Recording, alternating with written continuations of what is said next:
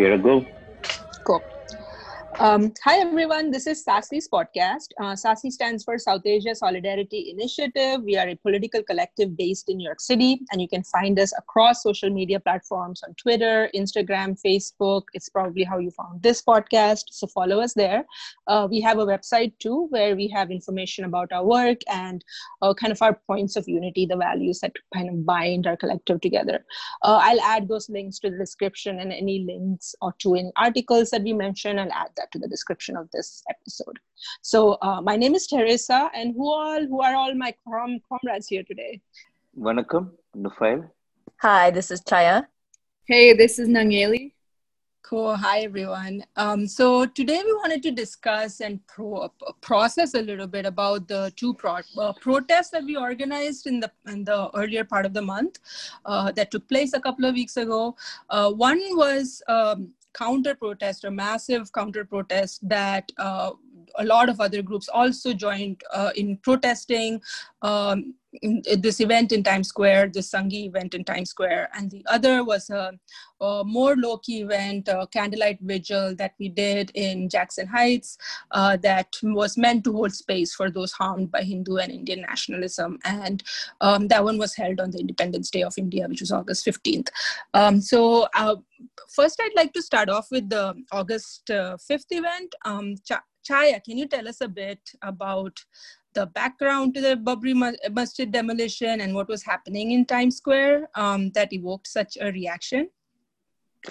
Yeah, and I first want to note that there's actually at least three things being linked in terms of Times Square. Well, first, I'll just say what was exactly happening at Times Square is we got word that a group called the American Indian Public Affairs Committee, which is one of the diasporic counterparts it's one of those organizations in diaspora that sort of is affiliated with the Sangh organizations inside India and is one of their international faces, announced that they were going to be broadcasting over the giant billboards in Times Square 3D images of the new Ram temple that they're going to be constructing and the foundation stone laying of this grand temple building celebration by Narendra Modi. And why is this a big deal? There's actually three events being linked here, which on the face of it seem like, what do these have to do with each other? So first thing being, of course, this laying of this construction of this temple, this Ram temple. And then the date, August 5th, is not a coincidence. This is the 1-year anniversary of the reinvasion and of Kashmir last year. This very violent military occupation, revocation of Kashmir's autonomy, and the proximity of Indian Independence Day. And so why these three things have to do with each other is that these are three key components of the Hindu nationalist agenda. And these are big pieces of their agenda, which they've aspired to for a very long time, but have only in the last few years after Modi's coming to power have been able to really aggressively pursue these things. And so there's the background of like, what's the Ram temple, what's the Babri Masjid? This is harking back to the destruction of the masjid in 1992. So the Babri Masjid is this Mughal era mosque that was constructed in the 1520s. So it's been there for hundreds of years. And the VHP and the BJP, this is the religious and the political wings of the family of organizations under the RSS, had for decades been promoting the idea that this was actually built on top of an ancient temple marking the birthplace of Ram, of a deity.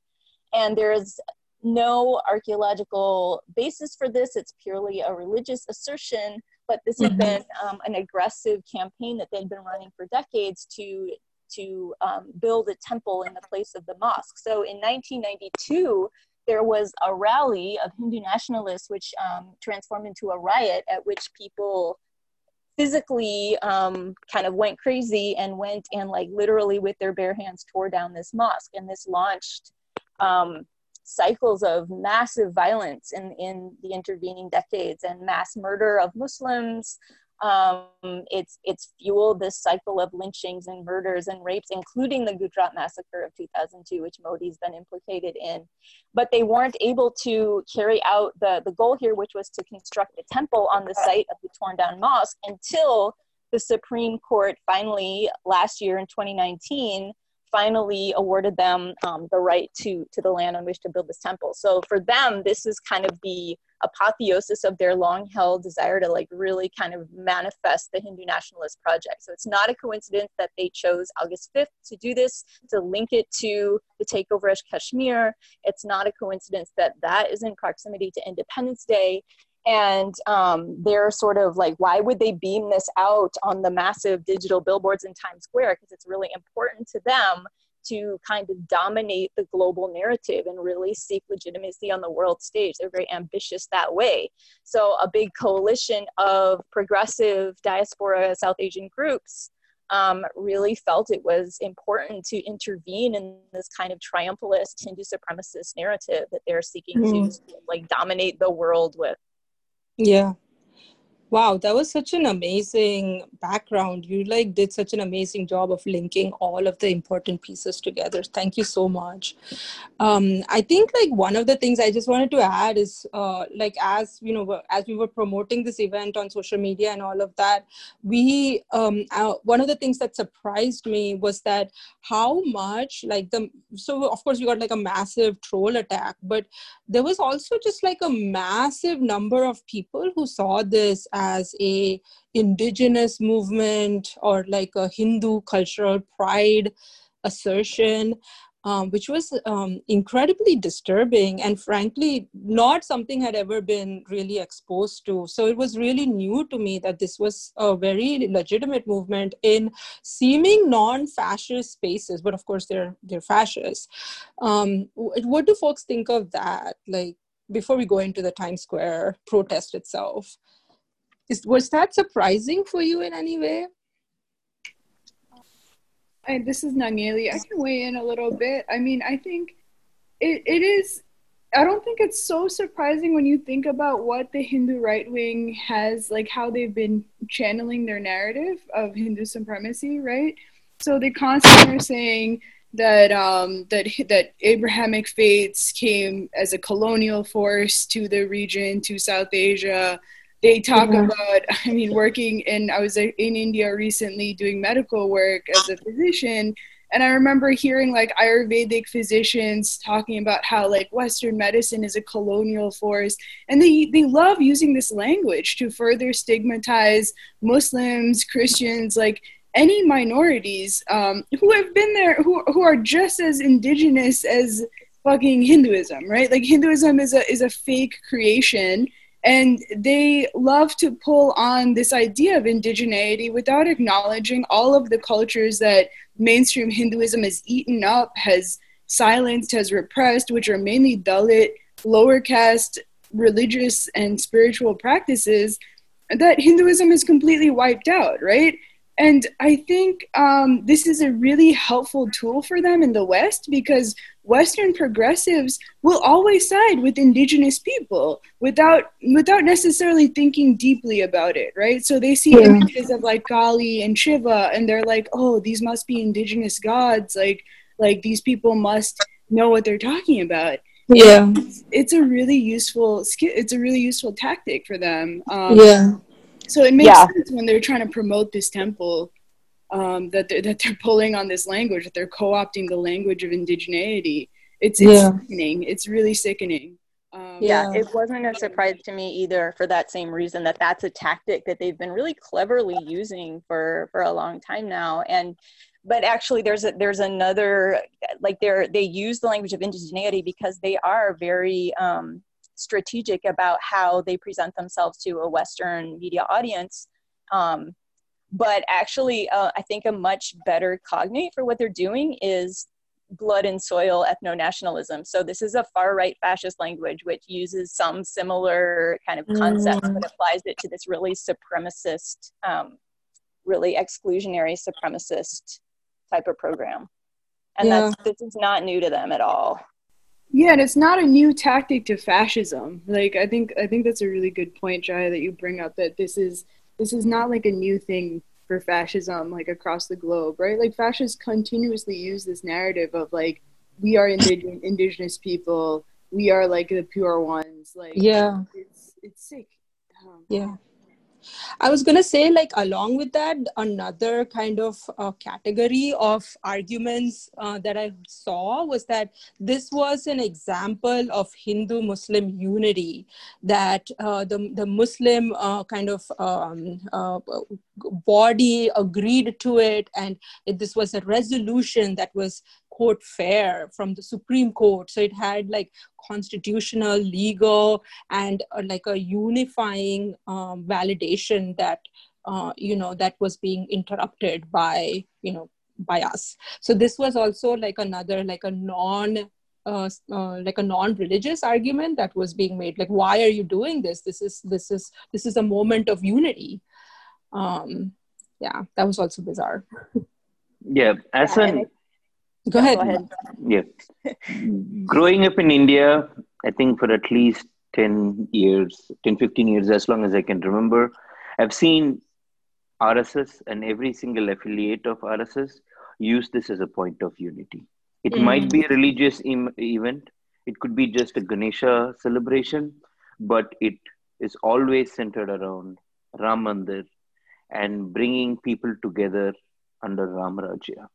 I've grown up hearing it, and every time I hear those, it takes me back to growing up in India, watching people walk around with swords. Yeah. And machete.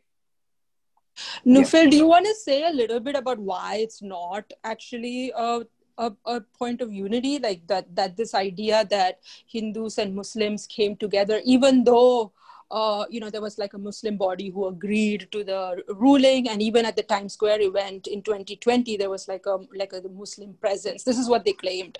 So why do you want to say a little bit about why this is actually a pretty insane idea? Well, I think we all need to acknowledge that minorities in India, be it Muslims, Dalit or Bahujan, we have very little hope left on the judicial system. The state is against us. We cannot go to the court. We're not going to get justice unless it's an exceptional case. We can talk about Dr. Kafil Khan in the jail, Sajil, or numerous cases who are still in the jail, and their bail hearings are postponed continuously for no reason, right? They have time to talk about a Bollywood actor or a Bollywood movie, but Supreme Court and High Court don't have time to talk about their bail. So as Indian, this is my opinion, as an Indian Muslim, I have no hope that going to the Supreme Court or High Court is going to get us any justice. Yeah. This, where I don't agree, but some of the elders believe that this was a peace offering from the community to say, just leave us alone. But what they're not realizing is Ayodhya project is just one of the many projects. Yeah. Even at Times Square, the Hindu nationalists were not really celebrating the foundation or the construction of the temple, but rather they were only cheering that Ayodhya is the first, Kashi and Mathura is going to be next. Right. That was the theme of the celebration. The celebration was not celebrating Ayodhya, but more to say what is going to happen next. There were banners in Times Square in middle of their prayers. They had these banners. So what Indian Muslims know is that we don't have any hope left. We're not going to get any judiciary is not going to save us. So this is just one thing that we let go so that we can focus on other things. That's just my opinion. Right. And, I just wanted to add like the piece about genocide. This was this sort of the original break or the demolition was based on like massacre of thousands of people, thousands of Muslims specifically. Okay, so let's talk about the Times Square event. So So there was a lot of confusion and drama, like a couple of days, and including on the day around the billboards, right? There was a lot of news that we started getting about the billboards not, projecting it, or maybe some of them are. And there was just a lot of confusing information. At some point, we thought none of them were. Nufel, can you give us a background on like all of the billboard drama and what actually, conspired? Lol, I would love to. Just don't know where to start. Maybe let me start with all the drama that started a week before. What was expected, what was marketed in India extensively is from 8 a.m. Eastern Time to 10 p.m. Eastern Time, almost all the billboards at Times Square are going to display pictures of Lord Rama. There's going to be a live telecast of the Bhumi Puja that's happening in Ayodhya. This was non-stop coverage. The Hindu nationalists went to an extent where they released photoshopped images of Times Square, even before August 5th, saying that, hey, this is how it's going to look. This is a trial run. Fact-checking organizations have to step in and say, hey, at least remove your watermark when you post photoshopped images. So that was the expectation. So 8 a.m. to 10 p.m., all billboards and live telecast. Now let's look at what actually happened. The billboards did not go up at 8 a.m. All except one organization had backed out.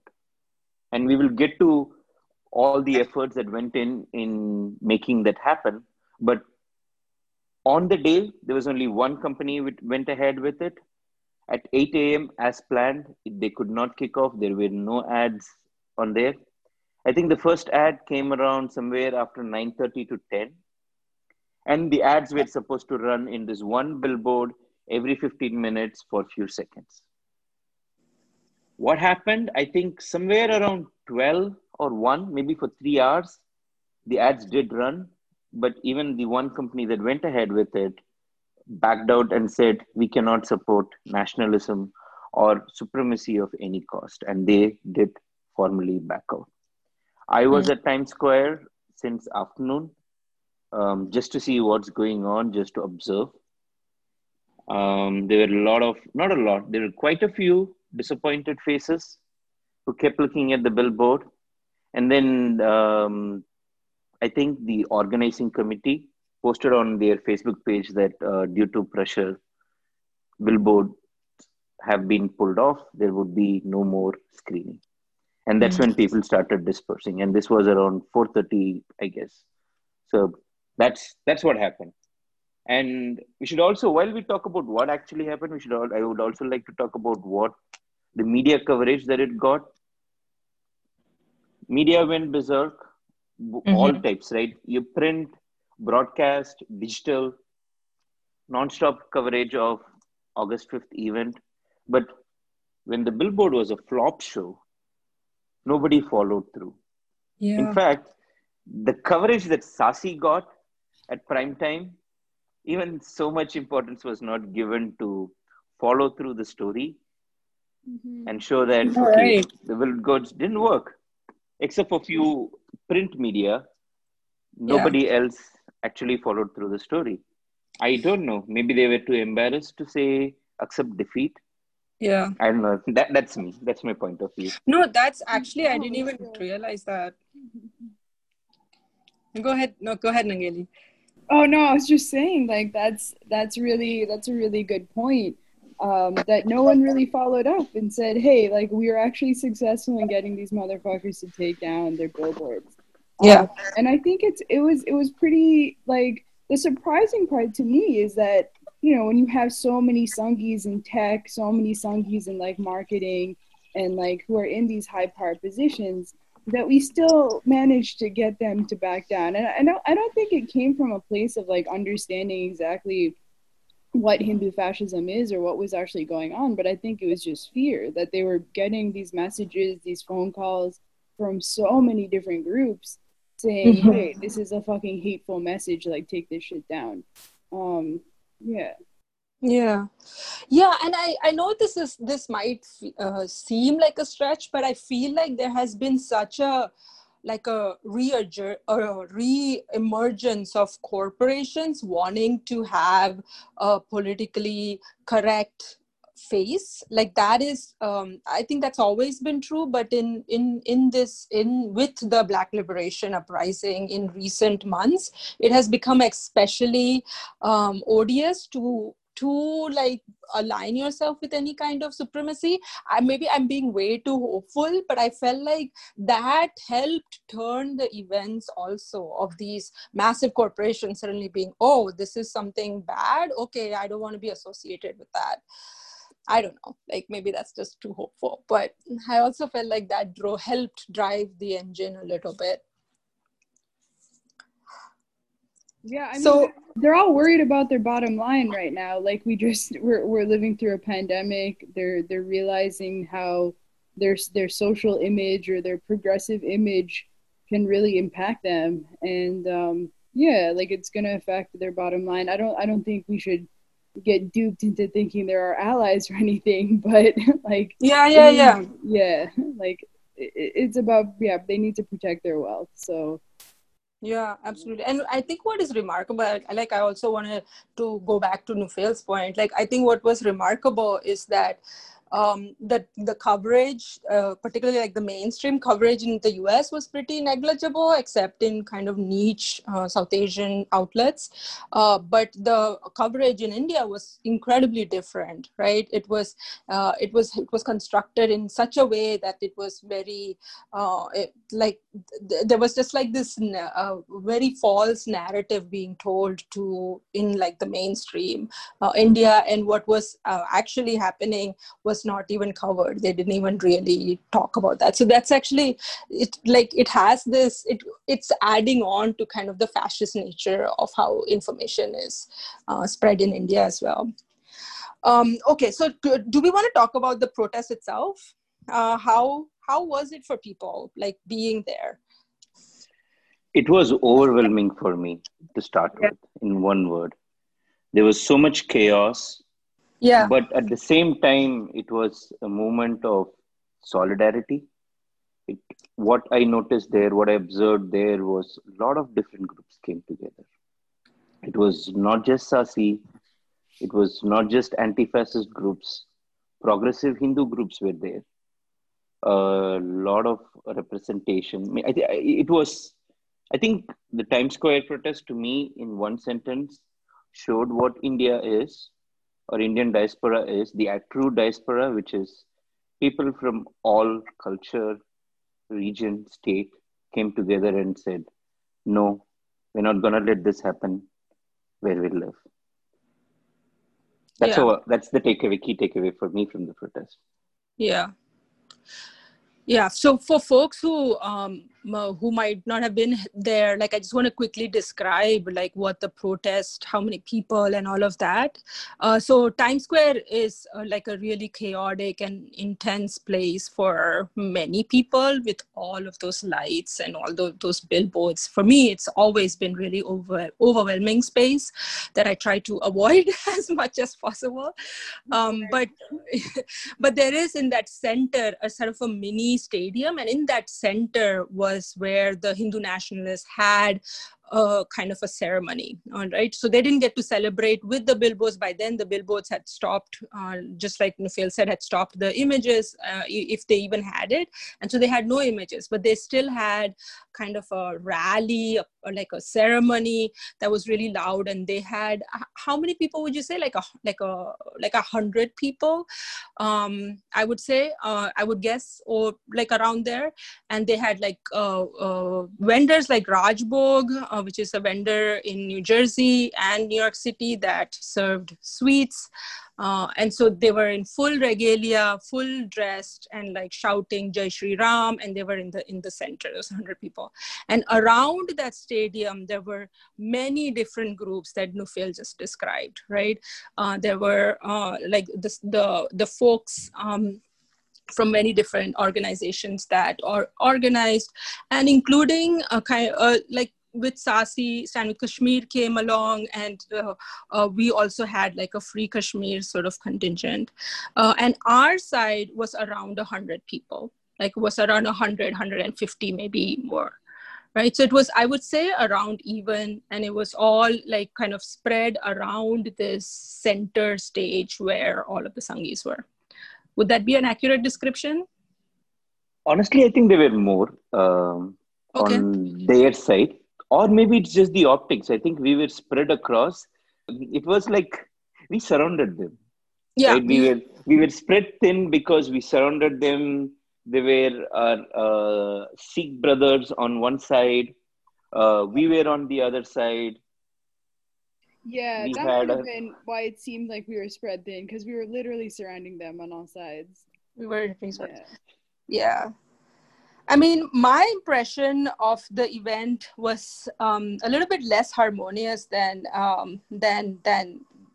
Nufel, yours. I mean, I actually like, I don't know if it is the energy of Times Square, which I always feel as too much and overwhelming, or if it was like just the chaos of the moment. But the minute we marched down, we marched down Broadway, and in front of all of these people, I immediately just found myself feeling really like disassociated, almost like I couldn't like focus. I was so like, I just wanted it to be over. Like I felt so overwhelmed by all the shouting and all the noise. And it wasn't just the protest, it was like all of the ways in which there seemed to be so many different groups that was not, I didn't feel was necessarily in harmony with each other, right? Yeah. So so the procession led, and I think one of the things that felt disharmonious to us is that not only were we trying to outshout the Hindu nationalists, but we were trying to outshout other factions of the progressive side also. Right. So we really wanted to center, of course, like Kashmir and Kashmir occupation, which clearly other groups were not as comfortable shouting. Right. So we had this, so we were trying to outshout Indian nationalist slogans, Khalistani slogans, and then also like Free Kashmir slogans.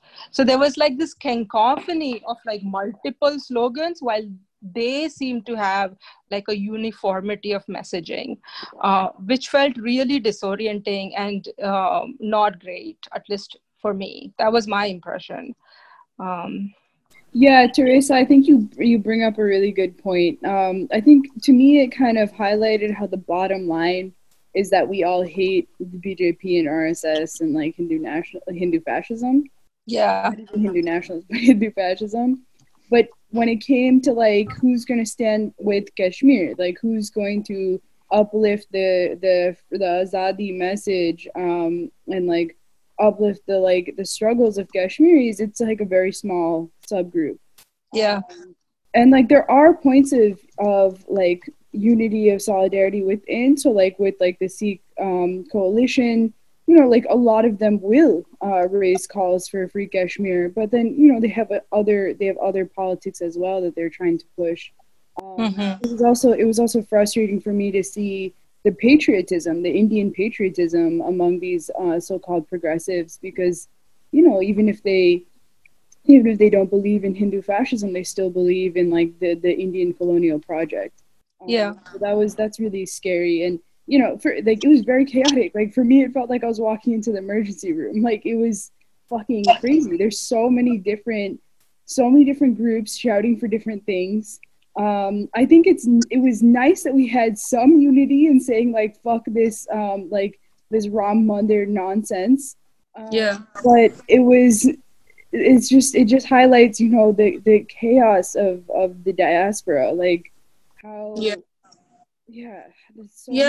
I mean, I felt like we couldn't even with like I felt like our signs were definitely more spicy. Like I felt like the spiciest signs there, which for sure. The spiciest. I mean, I think people were unwilling to really, talk about temples or like why temples can also be fascist spaces, but instead really wanted to focus on like Indian democracy, constitution, secularism, and all of these, and just like you said, Indian colonial state. These seem to be more neutral and better messaging than just pointedly saying that we are against a Brahminical colonial state, period, and that we do not aspire to be nationalist, and that we're against an occupation. There was very little of that I saw, and not counting our contingency, right? The people who did think that the other folks did want differing notions of what this Indian nationalism looks like, and that was really difficult, at least for me, to kind of witness. Like, it was like, oh my God, there's so much. There's so much of this, like, like that Modi is harming the Indian democracy and Modi is harming the Indian constitution, which he no doubt is. But the Indian state is a violent state in its own right, beyond and above Modi. That Modi kind of is concentrated on. So while there was unity against what we were against, what we were fighting for was actually very different. At least that's how I felt definitely about it. That seems kind of like a good way to move into talking about the August 15th as well. Yeah. The August 15th event, because that's really very much about, well, what is Independence Day mean? And to me, you touched on that in what you said. The way I think about it is like, well, does Independence Day mean a nationalist project or a liberation project? Because those are really two different, very, very different things. If liberation means a decolonial project or an emancipatory project, and nationalism means something very different to me. Like national independence was a handover of power, of a governmental infrastructure, of military and policing structures, of extractive mechanisms, of security apparatus, all of this handed over from the colonial state to the national state, which carried on that work against marginalized, disenfranchised, recolonized communities in many cases. And a liberation project, and this was brought up at the vigil that we held, if what we want to celebrate is liberation, then liberation for whom? Who did not achieve liberation in 1947? If we're commemorating this moment, how could we recommit to that aspiration towards true liberation, emancipation, decolonization? What does that look like right now in 2020? Yeah, absolutely. I think that, I agree with so much of what you're saying, Chaya. Like, I think that's so perfect, And I personally saw that even in terms of independence, there's several groups across the US kind of mobilized around it, but there was a very careful way in which many groups wanted to still uphold, Indian independence and India as this notion that we must fight for, while, for Sasi, that was like not really the point. Whether we are fighting for India or not, we're actually fighting fighting against an imperial state. At least that was my stake in the protest and the movement, right? That we completely recognized that India is an imperial state that is colonizing land and people, and that we cannot celebrate the liberation that has meaning, that has no meaning, just like what you were saying. So what was the Jackson Heights event like? So yeah, the August 15th event, I honestly, like, after we entered into this this idea of this event in Diversity Square in Jackson Heights, like we began to think about it right after this crazy protest in Times Square, and we knew that Jackson Heights, it would be a more receptive community to hearing what we had to say about Kashmir. It's not like fucking Manhattan. We're not surrounded by just like capitalism. But it's the community. Yeah. It's a very like working class Muslim community. And it was interesting to see because we did have a lot of support. And it felt wholesome in a lot of ways. Like folks were really open to talking about things. A lot of people, like, they just like, there was a huge range of understanding about what was happening in Kashmir, what the Indian government is up to right now. Yeah. There were some fucking like Hindu nationalist motherfuckers out there, and like, you know, which goes to show how deeply embedded Hindu fascism is like throughout the diaspora. Yeah. Communities. Yeah, I definitely agree. It was a different kind of event. It was more, you know, we had our like a visual imagery laid out, and it wasn't as policed, which also made a huge difference. I think that one of the things that that was an important element of the Times Square event was the police presence, right? The police were circled around the Sanghis, and they were basically protecting them. And so, but in Jackson Heights, I didn't see any cops. So there was a lot more like freeing of space to talk to people and have like a real engagement, hand out flyers and have mini discussions all over. So that was really wonderful and really, really energizing in a way that the Times Square event really wasn't. Yeah, for sure. For me, the Jackson Heights event was a moment of healing and connecting the community. Yeah. It's India's day of independence, but freedom does not mean the same thing to every single Indian. Yeah. Definitely not the same for Indian Muslims. So for me, it was a moment of healing, connecting with the community, sitting down to reflect on what's going on, and the fact that we're not alone. Yeah. Right. That's how I felt walking away from Jackson Heights event. Yeah, that's wonderful.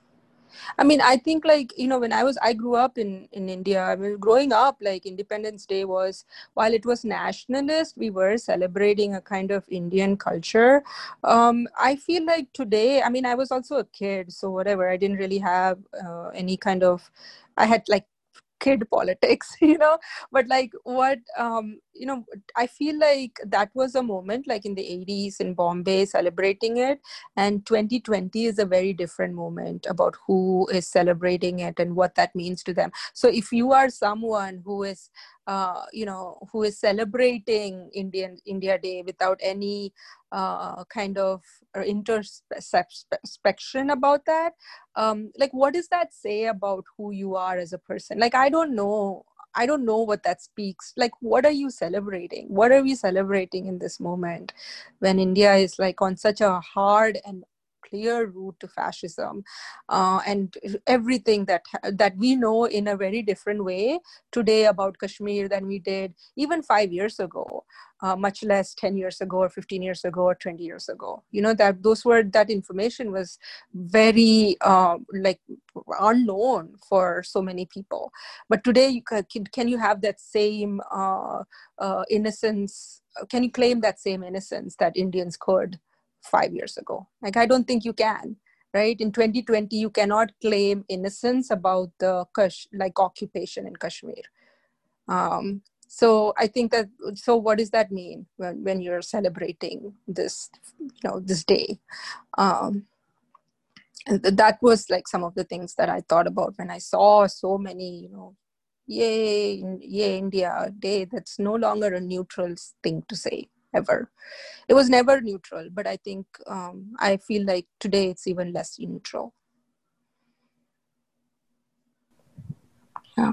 Yeah, I definitely agree. I think, you know, it's fucking 2020. Like we can't, like the narratives coming out of Kashmir are just so much more poignant. And I do think like even when I was a teenager, I think I was like 13, 14, and I had a friend who is Punjabi Sikh, and I remember her saying like there was some like India Day festival happening nearby. And I remember her saying like, you know, like 47 was like 47, 48, like that's when my family like became refugees, right? Like that's when the revolution happened. Like there's nothing to celebrate here. Like yeah, Indian independence, Pakistani independence, like, you know, it was never like it was never free of bloodshed, and it was never free of suffering. Like, and the entire independence movement is a very complicated thing, right? Like, there are elements of Hindu nationalism, like, dating back to that movement. And I think it has never been really, like, it's never been a beautiful celebration for a lot of people, but now even more so. Like, now, like, even those families, like my family's Malayali, we were not really affected by partition like that. Like, right, like, I didn't grow up with stories about partition. But even my parents are starting to, like, think about things, like, as they hear what I'm telling them about Kashmir, about, like, you know, like, interrogating what happened during Indian independence, like, back in 47. It's really, yeah, it's really crazy to think that people are still so invested in this, like, Indian nationalist project. Yeah, I think it'd be totally nerdy for a second too, just to mark how part of the vigil, which I thought, I agree with what Nufail said too. I thought it was really actually a very beautiful evening. But the song that was sung and played, Hum Dekhenge, that comes from a poem by Faiz Ahmed Faiz, and has become really prevalent in all the protests in India against the CAA in this past year, against this Hindu nationalist program. And it's a people's liberation poem, basically.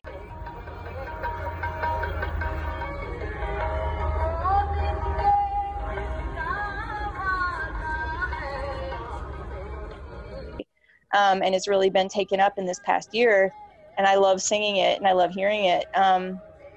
But I just was thinking, it just struck me that another of his really famous poems was written in 1947, basically mourning the dawn. You know, the independence was always like, oh, this is the dawn of freedom. And he's like, this dawn is bloody. This is not the morning of beauty. Like, it was grief. It was like, we're not there yet. We have not reached that dream yet. Like, we got to keep going. This was not it yet. Yeah. We could have read that one too. Yeah. That's so intense. That's so much. I mean, I think people forget that so much bloodshed and genocide and death and suffering happened. People forget, and people have this very reductive military strategizing notion of what that was. Like, we won. Like, it's, you know, it's like some winning. Like, there's no victory in war. Like, there's no victory in any of this. There's no victory in laying down boundaries and occupying land. Like, there's no victory anywhere. But we do have, like, this, like the notion of victory is so tied to the birth of a nation, you know, and it's gross. I think we need to, like, stop that. Like, basically, like, that isn't something that is anything to celebrate. Anything else that folks want to add about the protests, and any general thoughts that you had about the stuff that we were engaged in this month? No, just a shout out to all our comrades from other organizations, be it climate justice groups, be it community justice, social justice groups, who are not from Indian or South Asian diaspora, but still honored our call, stood by us shoulder to shoulder, and stayed till the end. A big shout out and thank you for them, because at the end of the day, we are all fighting common forces. We are fighting against capitalism, fascism, imperialism. If we don't join hands, it's going to be a very long fight for us. Yeah. Word. Just how these fucking Hindu fascists have the police, and they call on the police to crack down at us at the protest. Like, we got our fucking homies, and it was beautiful to see so many, like, people stand with us, like folks from Philippines, from Hong Kong, like, you know, all these solidarity movements. Like, it's beautiful. It was beautiful. All right. That's, I think, a really good note to end on.